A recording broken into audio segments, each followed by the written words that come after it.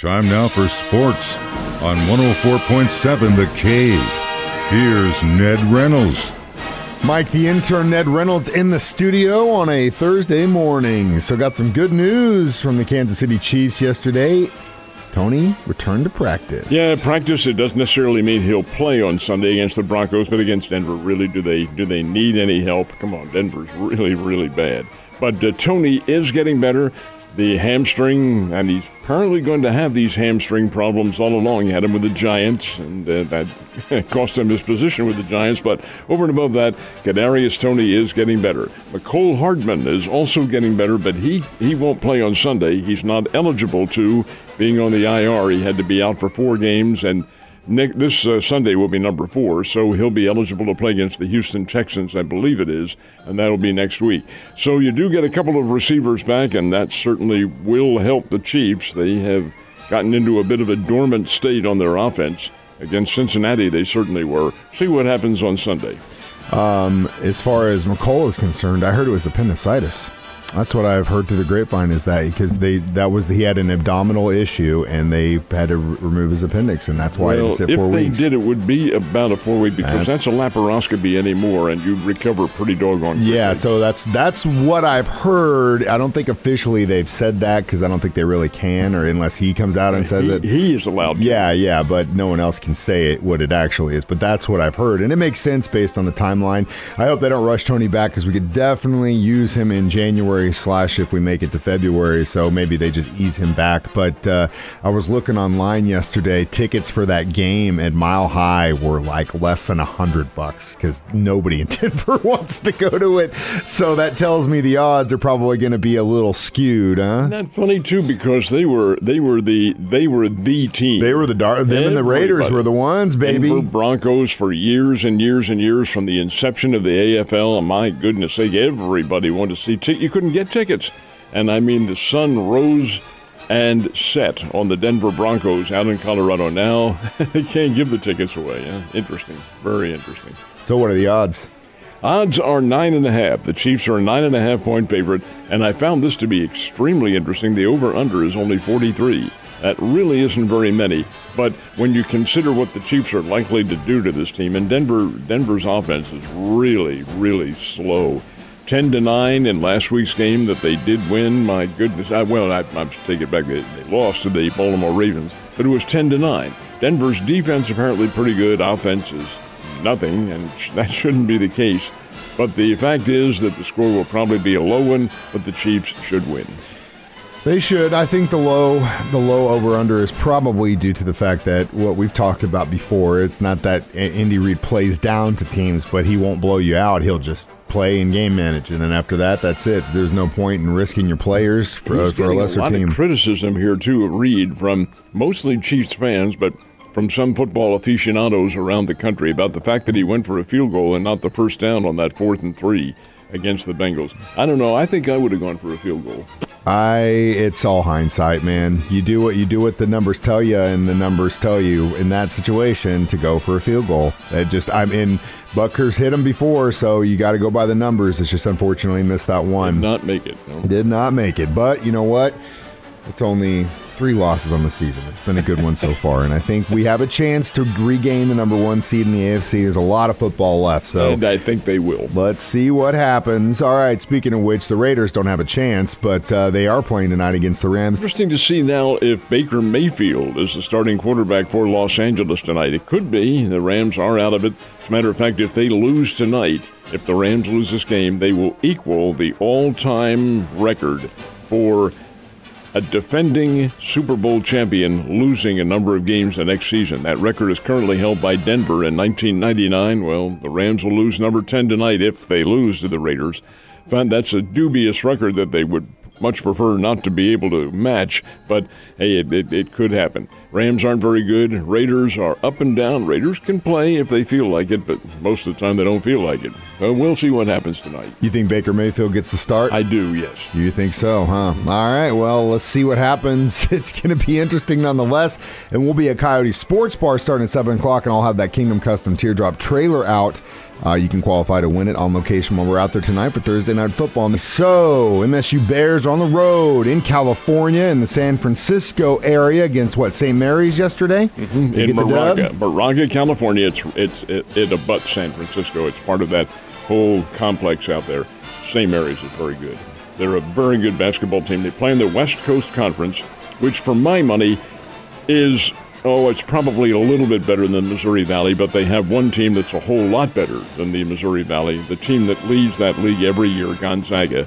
And St. Mary's plays them right to the hilt twice a year. Brigham Young is also in that conference for the last year because Brigham Young comes to the Big 12 next season. But it has San Francisco and Loyola Marymount and teams of this caliber. They're pretty good. St. Mary's is better than pretty good. They're very good. They have a massive front line led by a kid named Mitchell Saxon, who is a 6'10 junior, 6'10", about 250 pounds, and he owned the game last night. Scored 19 points. It's not the first time he's been in double figures. Houston held him to 4, and St. Mary's only lost to Houston, the number 1 team in America, by 5 points. They shut him down. But the Bears couldn't. The Bears don't have that kind of physique, and he's not the only one. They have a very tall front line. Case in point is the Bears, who are accustomed to getting a lot of points in the paint, had 18 last night. 18 points in the paint. By way of comparison, St. Mary's had 48 points in the paint. Final score was 66-46. The Bears were with them in the first half. It was a 5-point margin at halftime, and it was not at the end of the game. No, it was 20 not. points. The Bears got outscored by 15 points in that second half. That, on the road, is not all that bad. But the Bears have a long way to go. They're not together. They're not great ball handlers. Foul shooting is abysmal. 50% from the foul line last night. Didn't go very many times. But 50%, you're not going to win. No. You've got to be up in the 70, 75, 80% category. They are free, F-R-E-E, free throws. And Bears are struggling. We'll get a chance to get back with it Saturday night on reunion night, but we'll see what happens. You know, guys, when a lady tells you size doesn't matter, well, in college basketball, it does. And last night in California, I think they proved that, along with the fact that you got to hit those free throws. All right, so kind of a topsy-turvy day in baseball yesterday. A lot of trades, a lot of side hustles, a lot of money being spent. That's for damn sure. Well, Cardinals involved? The Cardinals are involved, but when you take a look at the biggest deal of all that, of course, is Mr. Home Run hitter Aaron Judge, a 9-year, $360 million contract. That comes out to $40 million a year. Well, he is the all-time home run champion in the American League, had 62 this year, and he is certainly worth that amount of money. All right, he's gone. So are some of the others. Xander Bogaerts going to the San Diego Padres. He's a big money guy as well. Cardinals were involved. They did get their catcher, and it is Wilson Contreras from the Chicago Cubs. It's a 5-year deal worth $87 million, and that, folks, I believe, is the largest financial deal the Cardinals have ever made. Well, Contreras is a good catcher. He's not Yachty, but he is a good defensive catcher. He's a better offensive threat than Yachty was. He can hit the long ball. At least he could at Wrigley Field. Now, whether he can at Busch Stadium and some of these others, that remains to be seen. But Contreras, good player. He'll be, hopefully anyway, a solidifying force. Now, the Cardinals had been going after the kid from the Oakland A's, but Sean Murphy, but that's a trade and not a free agent deal, and I think the Cardinals were unwilling to give up some of their young talent. So, indeed, that's the circumstance there with the Cardinals. But the Redbirds also lost Jose Quintana. He's the left-handed pitcher they got at midseason from the Pittsburgh Pirates. He signed on with the New York Yankees yesterday. I know a lot of Cardinals fans were hoping that Quintana would stay. He will not. But the Cardinals say, hey, we've got the pitchers. I'm not sure they do, but we've got the pitchers. We'll be all right. So we'll see. Yeah, it's going to be interesting. It's already getting interesting. I think they're taking a page out of the NFL's book by creating some drama in the offseason, so we're talking about it. So it's working. All right, 82 years ago today, pro football history was made. Ned was a teenager in high school. What the hell was going on? I actually wasn't born quite then. It was a year before I was born, and but the storybook is really very interesting. NFL championship game, highest scoring by one team in NFL championship history. Washington Redskins and the Chicago Bears played at Griffith Stadium. Griffith Stadium's the home of the old Washington Senators. had 36,000, which at Griffith Stadium's a full house. Chicago Bears, Washington Redskins, NFL championship game got out of hand pretty quickly. Chicago won it 73-0. 73-0 was the final score just a couple of weeks before they'd played in the regular season, and the Redskins won 7-3. The Bears thought they had scored at the end of the game, and the touchdown got called back, and they griped at the press and all that sort of thing. Well, George Preston Marshall, who was the owner of the Washington Redskins at the time, said, "You guys are a bunch of crybabies." We don't say that to George Halas, Papa Bear. He put it up in the locker room. Oh, the Bears were ready.